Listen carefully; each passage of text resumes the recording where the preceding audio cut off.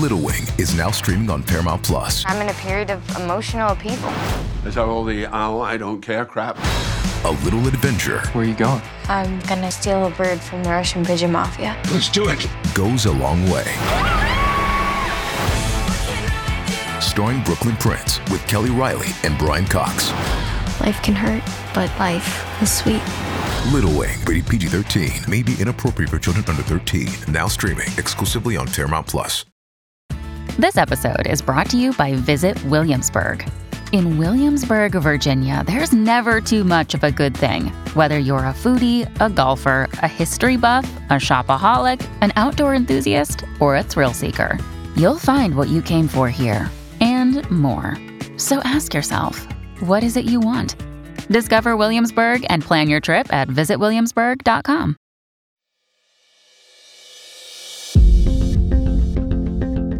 This is Ask Lisa, a podcast to help people understand the psychology of parenting, now in the midst of a pandemic.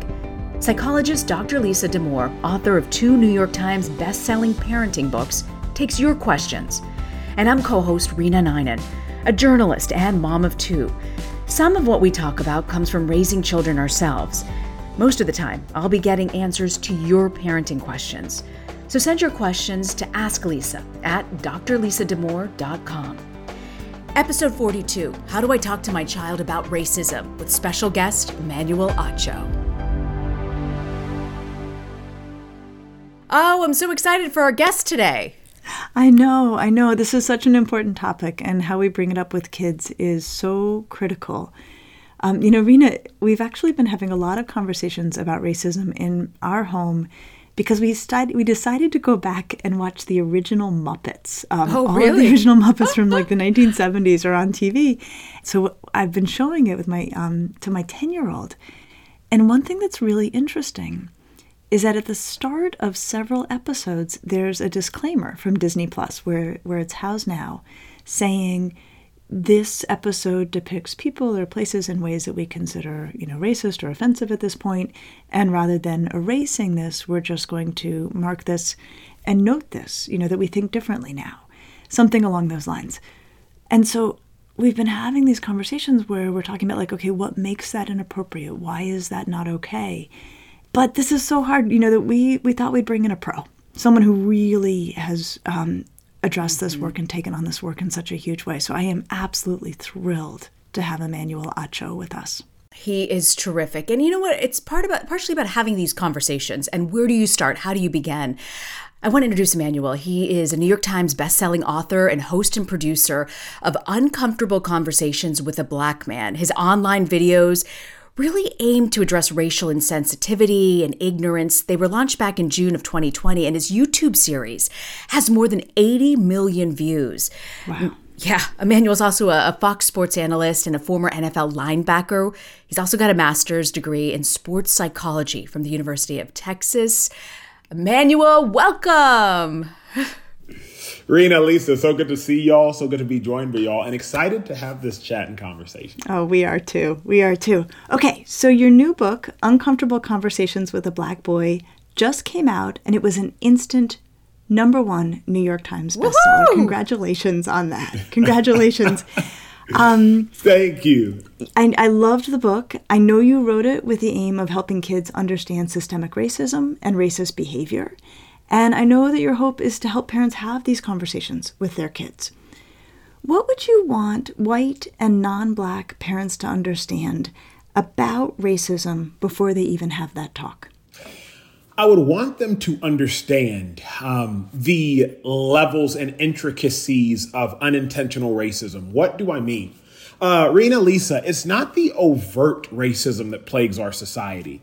It's not owning slaves. That doesn't happen anymore. It's not maliciously saying the N-word. That rarely happens, thank goodness. But it is the microaggressions. It's what I heard so often as a youth, Lisa.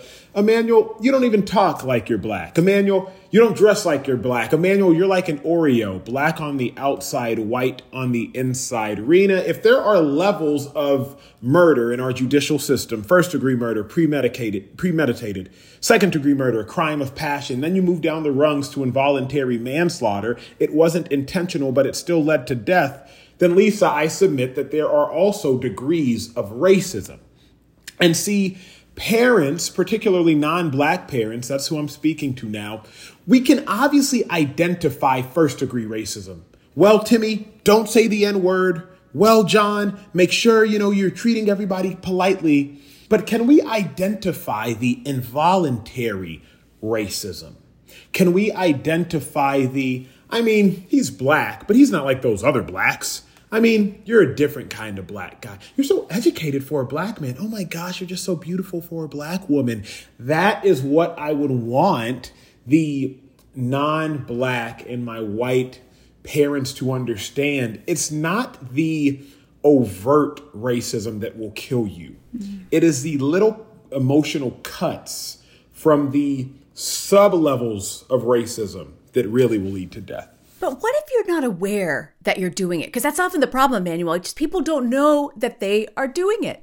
Snaps are a phenomenal question. I ask questions for a living, so when I get asked a good question, I get excited.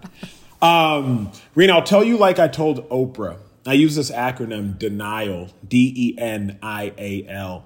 Don't even know I am lying, right? And so many people don't even know they are lying. You can't fix a problem that you do not know exists. However, Google is extremely free, and so are public libraries. And so with that being said, there's also a quote I love, which is, prejudice is a willful commitment to ignorance. You can also exchange that and say racism is a willful commitment to ignorance. Rena, at this junction in time and in society, if you are no longer aware of your own ignorance, it's your fault. And it's time to take accountability for that. I just wrote a book so that another large portion of society can no longer claim they are unaware, because there's a saying that ignorance is bliss. And while ignorance may be bliss to some, ignorance is leading to death of another. And so you can't just say I'm not aware. Rena, I'll say it like this. And I love how casual a conversation this is. I'll say I'm usually so uptight, but y'all caught me on vacation, so I'm in a great mood. Awesome. So usually, Rena, say you were to go to a foreign country. I'm first generation American, so my parents are from Nigeria. Lisa, if you were to venture with me to Nigeria, you would probably say, okay, Emmanuel, I know I will be a foreigner here, so are there any sort of customs that I should be aware of before meeting some of the locals? Okay, we're going to go meet a chief in this village, Emmanuel, so should I shake his hand? Do I take off my shoes upon entry? Do I bow? Do I prostrate forward? Lisa, you might ask me, hey, Emmanuel, how should I navigate so I can be least offensive? Now, Rena, if we do these things when we travel across the country, like non-Black people always do this. We always take the extra due diligence of saying, you know what? I'm going to a foreign land. Let me understand how to be least offensive. Then don't you think we should do that domestically as well with people that don't look like us? So here's what we don't get is so much of what I try to talk about and so many of these concepts, people already do. They just don't understand that you can also apply them domestically to live at better peace with your neighbors as opposed to better peace with your neighboring country. I will say, as someone who spends a lot of time around teaching and teachers, that is the most brilliant teaching I have heard in a really long time. This idea of saying you're already doing it. You have the skill set. Here's where you're already applying it. Now take that skill set and put it to work in your own communities. Put it to work in the day-to-day interactions you have. But I'm just crazy about the concept itself, but also how wisely you're getting people to bring out the best in themselves. Sort of appealing to the better sides of people to try to help them actually expand the way in which they can be good. One, Lisa, thank you, because I don't take that lightly. Two, I'm very solution oriented. Yeah. And, if you read, I forgot what book it was. It may have been Malcolm Gladwell's Outliers. It talks about how different countries are receptor oriented versus speaker oriented. And I take the obligation as a speaker to make sure you, Lisa, you, Rena, and everyone listening understands. I do not put the obligation on the listener to understand. I take the responsibility to deliver the message in a manner in which you all can understand. It takes some more time, but what is the point in speaking if they are not understanding? And so I'm always looking. I told y'all I'm on vacation right now. And so as I travel to, I guess the same country, but as I traveled like 5 hours to Hawaii, it's where I'm at. My friend was wearing a Chicago White Sox hat, and this white woman came up to my black friend and was like, "Oh my gosh, you're from Chicago?" And he was like, "No, I just like the hat." See, they found a mutual connection based upon Chicago, where the white woman was from, to lead her to converse with this stranger, this black man, my friend. Why do I present that? Because I oftentimes give examples of how we black people navigate as foreigners in America. I live in Beverly Hills when I'm in California. And so if I go to a restaurant and see another black person, I may give them a head nod. I may say hello. I may make a connection with them that I would not make with another white person because we share something, our blackness. Now, when I first said that, so many white people are like, I mean, is that reverse racism? Why would you do that? But then I bring up the same example. You all do that all the time. When you go to Mexico and you're sitting in the customs line and you see another white person with a Texas flag on their backpack, you'll be like, "Oh, what part of Texas are you from?" You're making a connection with an individual while in a foreign land because you have something that bonds you all together. And so, Lisa, full circle, it's just a matter of trying to make sure that everyone can grasp these terms. Systemic racism is real. There's empirical data that states it is so. Prejudice is real. But let's just all figure out how to let our guard down so we can understand it and move forward collectively as a better society. You know, you talk about what I love about your background is you grew up in a predominantly white neighborhood, but you went to Black church on Sunday and you knew what it was like to go between two cultures. I love that. I think about like my own childhood. My parents are from India, was embarrassed to bring the chapati and the chicken curry and the lunchbox to school. And now post-COVID, everyone's like asking as we're birching, "Hey, Rena, when are you going to cook the chicken curry? We'll be coming over." You know, like people, how the tables have turned. But Emmanuel, what would you say to your younger self who was growing up and struggling between these two universes? Ooh, golly. I think the first thing I would say is I would give myself assurance that it will all work out. So remember, I'm first generation American. So what does that mean? That means that when I go back to Nigeria, I'm not Nigerian enough because I don't speak the language, right? I'm American to them. But then when I am in America, I'm not American enough because like I'm not really American. So you're kind of a misfit. And then when I go to my high school, I'm not black enough because I don't know, speak however black people were supposed to speak to these white kids.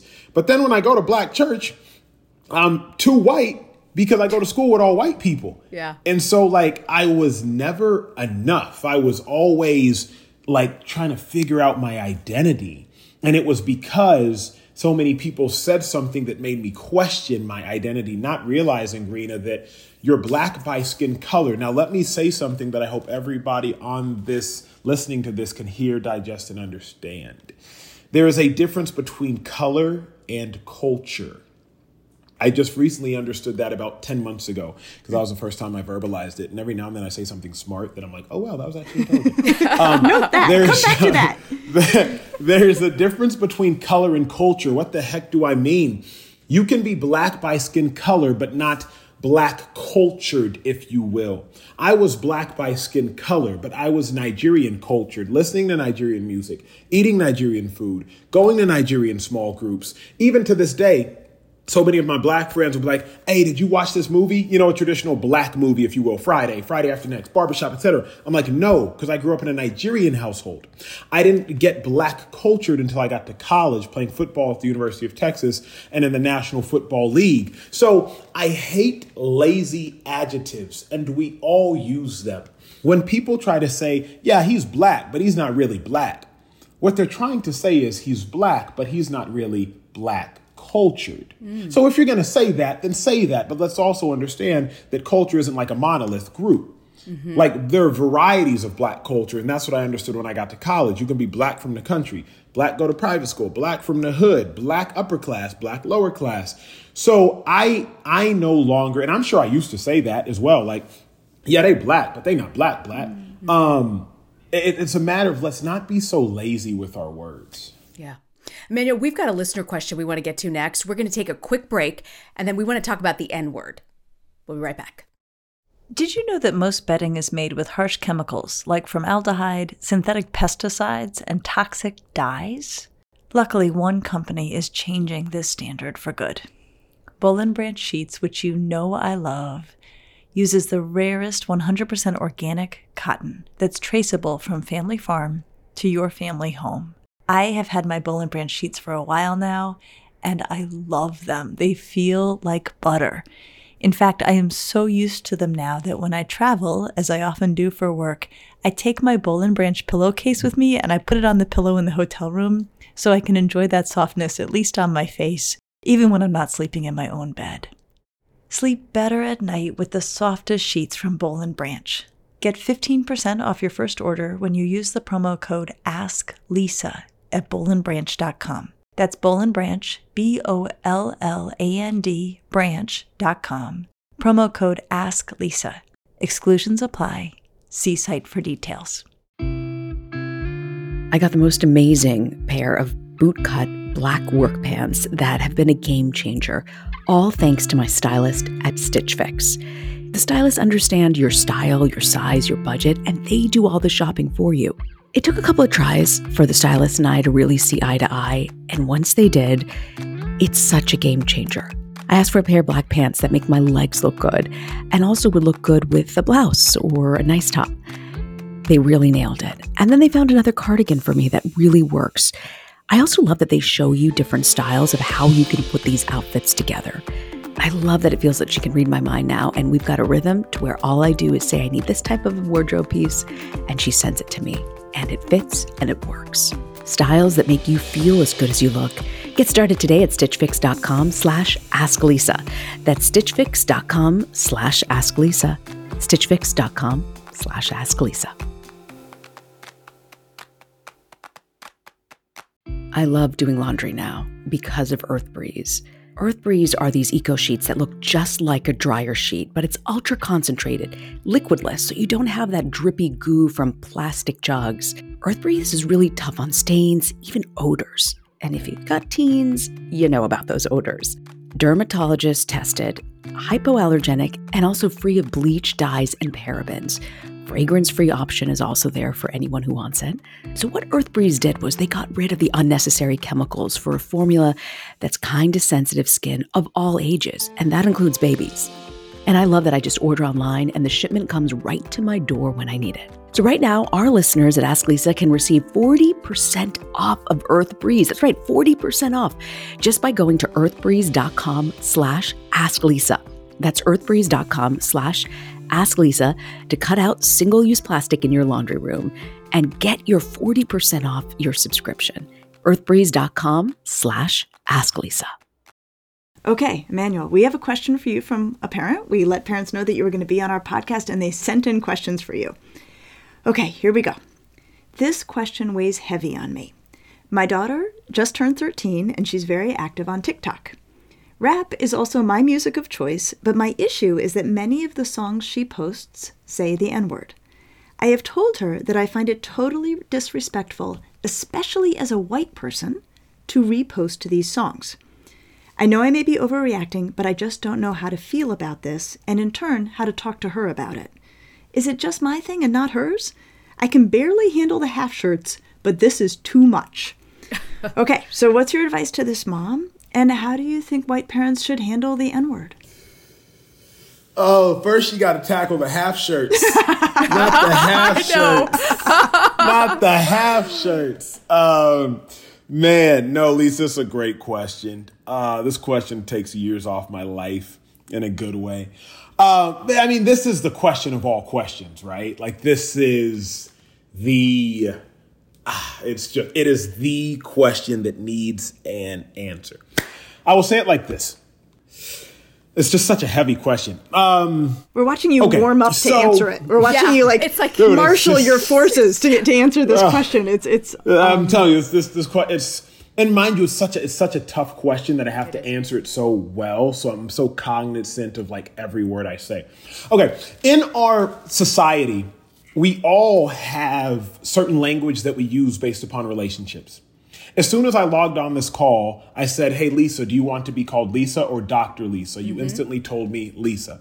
Marina, I asked the pronunciation of your name, and you clarified, and you also said what? You said, thank you for asking. Yeah. Because based upon relationships, that's how we dictate what we call people. Now, Lisa, I'm sure some people call you doctor. I'm sure some people may call you L. I'm sure some people may call you LD based upon that relationship that they have with you. But I, a relative stranger, will ask you what you want me to call you. Why am I saying that? If you're in a relationship with a significant other, you may call them babe, you may call them hun, you may call them darling. I would not go to your significant other and call them babe, hun, or darling because I do not have that relationship that you all have. But you all, based upon the relationship that you have, can use certain language with somebody you have a relationship with. The N-word is the same thing.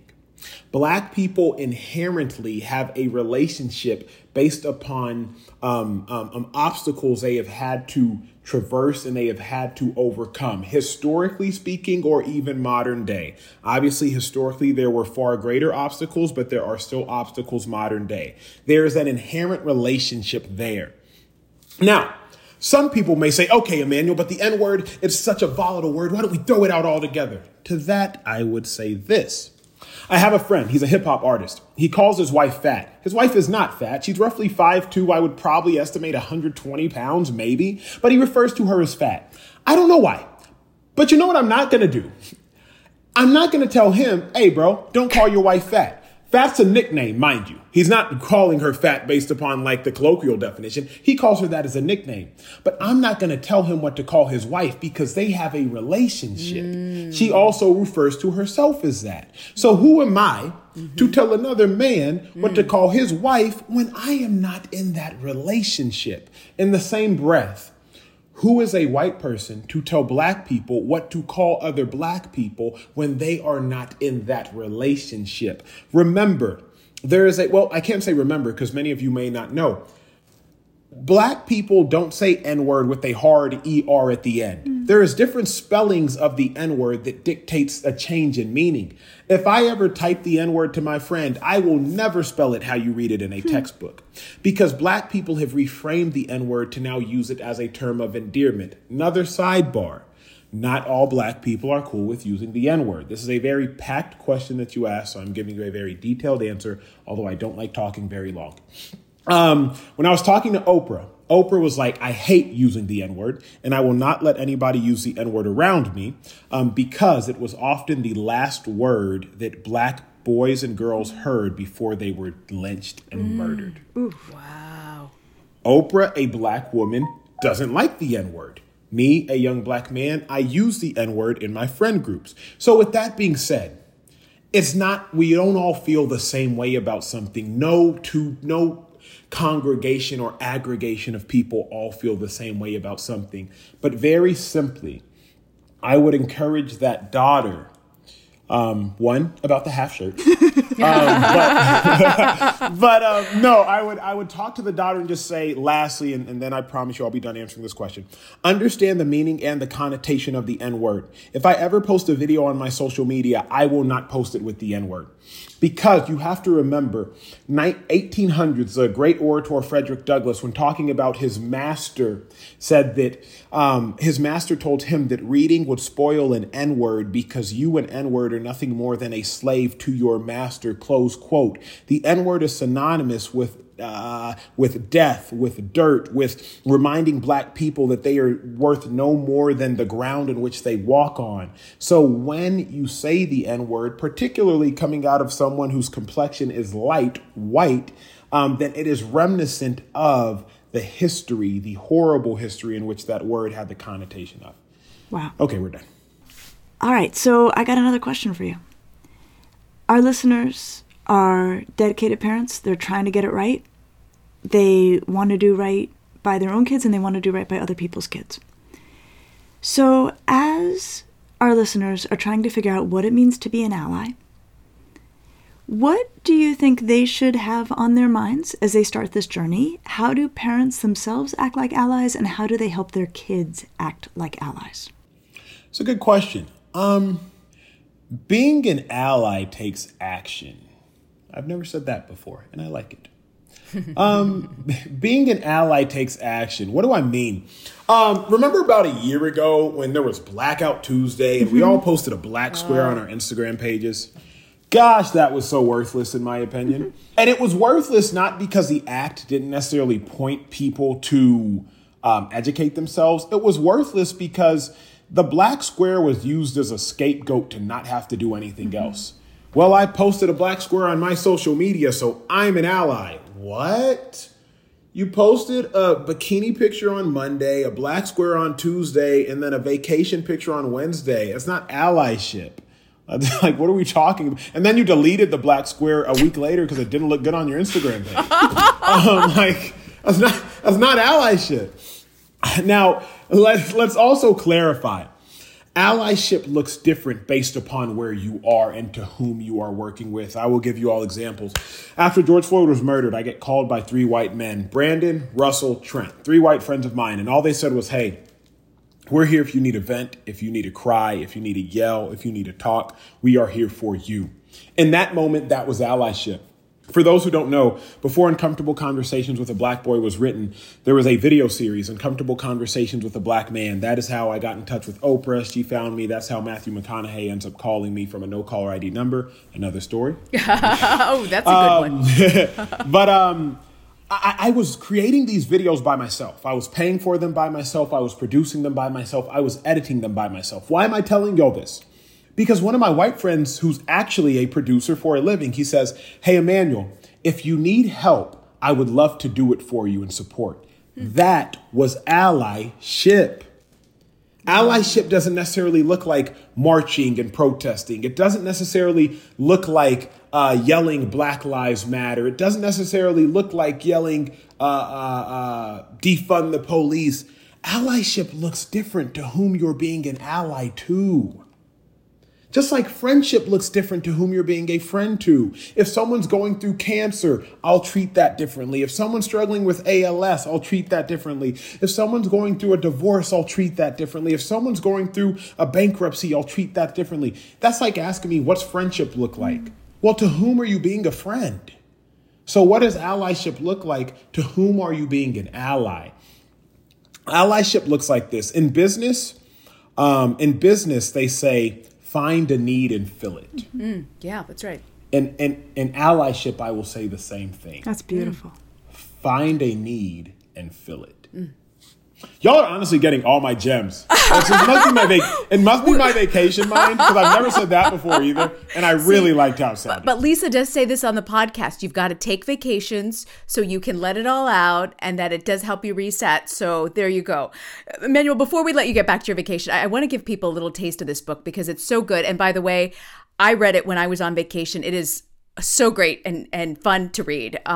You write here, you say, the longest lasting pandemic in this country is a virus, not of the body, but of the mind, and it's called racism. I'm not sure if we can cure racism completely, but I believe that just as scientists rush to find a vaccine for COVID-19, we should be equally steadfast in finding a cure for the virus of racism and oppression. However, this time around, you are the scientist tasked with finding the cure, and get this, you don't even have to go to med school. So I want to ask you, what do you think is the cure for racism, and what really works? Man, you know what's crazy? I can't believe I wrote that. It's so good. That's so good. You don't have to go to med Here's school. what people don't realize. Like, I'm not actually that smart. I just sound smart sometimes. Take it's the credit. Crazy. Stop. Take the credit. It's really crazy. Okay. I'm going to say something that will sound asinine at first. But if you give me the patience to listen, you'll truly understand. And hopefully it'll blow your mind. The biggest mistake we made in this country is when we outlawed segregation. Ooh, Emmanuel, did you just say that? Yes, the biggest mistake we made. Rena, what we should have done instead was mandate integration.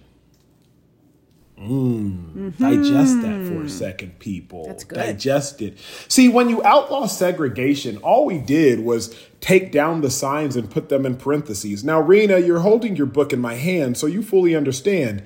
A word put in parentheses is still read. It's just not said out loud. See, when we took down the signs and we outlawed segregation, we still read whites only in our heart. We still read no coloreds allowed in our minds. We just stopped saying it out loud. So we shouldn't have outlawed segregation. We should have mandated integration, because now you are forcing different people from different cultures to mix. And when you force people to mix, you understand that these notions that you had of different individuals are actually false. What is the cure for racism in our country? It is very simple. Mandate integration in your own life. That's simple as that. If you mandate integration in your own life, then you will very quickly see that the concepts you had of white people may not actually be true. The thoughts you had of black people may not actually be true at all. You will actually get to know an individual for who they are. I'll end with a story. Growing up the son of Nigerian parents, we don't have dogs, cats, and pets. Because in Nigeria, you don't have dogs, cats, and pets. You may have a goat, you may have a cow, you may have a giraffe. No, but you're not going to have any pets. And so growing up in my house, we didn't have animals. So when I was in college, I went to a dog park with this girl I was interested in. And as we're walking through this dog park, I'm like, oh my gosh, I see this dog off leash. That dog's so cute. And she's like, no, that dog has rabies. I'm like, how do you know? Moments later, we're walking and she goes to pet a dog. And I'm like, what are you doing? And she's like, oh no, this dog is just so adorable. You see, Rena, I could not decipher the difference between a dog that was a pet and a dog that was a threat because I didn't grow up with any exposure to dogs. See, if you don't grow up with exposure to white people, you can't decipher the difference between a white person that's racist and a white person that's racially ignorant because you didn't grow up exposed to white people. If you don't grow up exposed to black people, you can't decipher the difference between a black person that's cold and thus has his hood on and a black person that may be trying to conceal their identity because you weren't exposed to different individuals. So you, like I, cannot decipher a difference because of a lack of exposure and integration. So curing racism, it isn't actually complicated. It's just difficult. And you just have to mandate integration in your life. Phenomenal. Wow. I feel like we could go on for hours, but you need to get back to your vacation. So Emmanuel, I don't know if you know this about our podcast, but we give away books. That's a big part of what we do. And so naturally, we're going to give away a couple copies of your book. Of course, I want to give away 1 million copies of your book. But if you are interested in entering, go over to Instagram. You'll see all the instructions there. And we will send out a couple copies to unbelievably lucky winners. And the rest of you just go buy it. That's right. It's important to buy the book. You need this book. Emmanuel, we cannot thank you enough for your generosity. I mean, just straight up generosity with your wisdom and your energy and your insight. There's no way that you care. And that you care. That you care so much. I love that. Yeah. We're really grateful. Of course. I'll end by saying this, and this is just to hold other people accountable. I recently read a Neil deGrasse Tyson quote. I think he's an astrophysicist, also just a super genius. And he said, and I'm paraphrasing here, but he said, what I do out of obligation, because if I have the ability to do something and I can do it better than others, I would be morally irresponsible if I did not. And so people think like, oh, do you just love having uncomfortable conversations? The answer is no.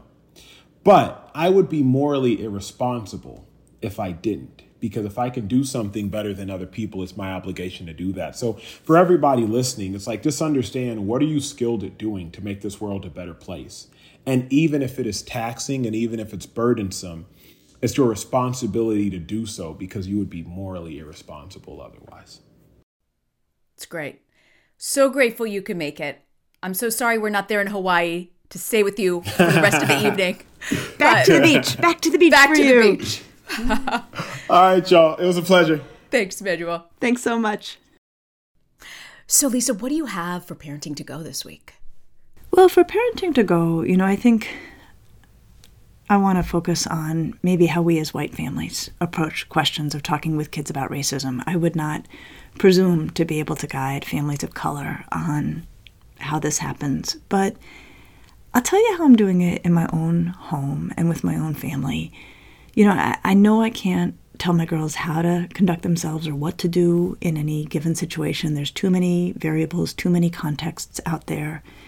But I can try to help them know how to think about things. And so what I have said to them lately is, with every new headline that we see that is gutting, that is some terrible headline about the harm to a person of color that seems to be very much to do with the fact that they're a person of color, I say to them, here's what I'm doing.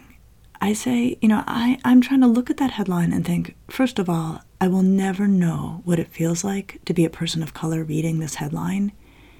And I have to sit here and try to imagine what it might feel like to be a person of color reading this headline.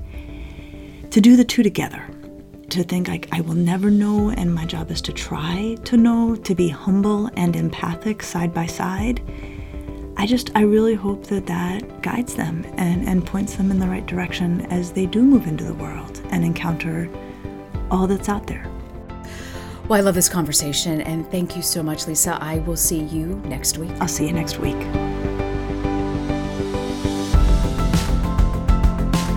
Thanks for joining us. Be sure to subscribe to the Ask Lisa podcast so you get the episodes just as soon as they drop.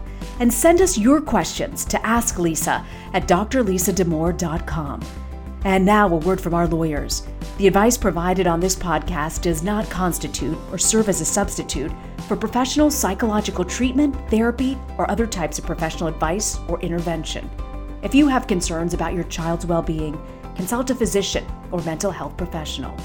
If you're looking for additional resources, check out Lisa's website at drlisadamore.com. We'll see you next week.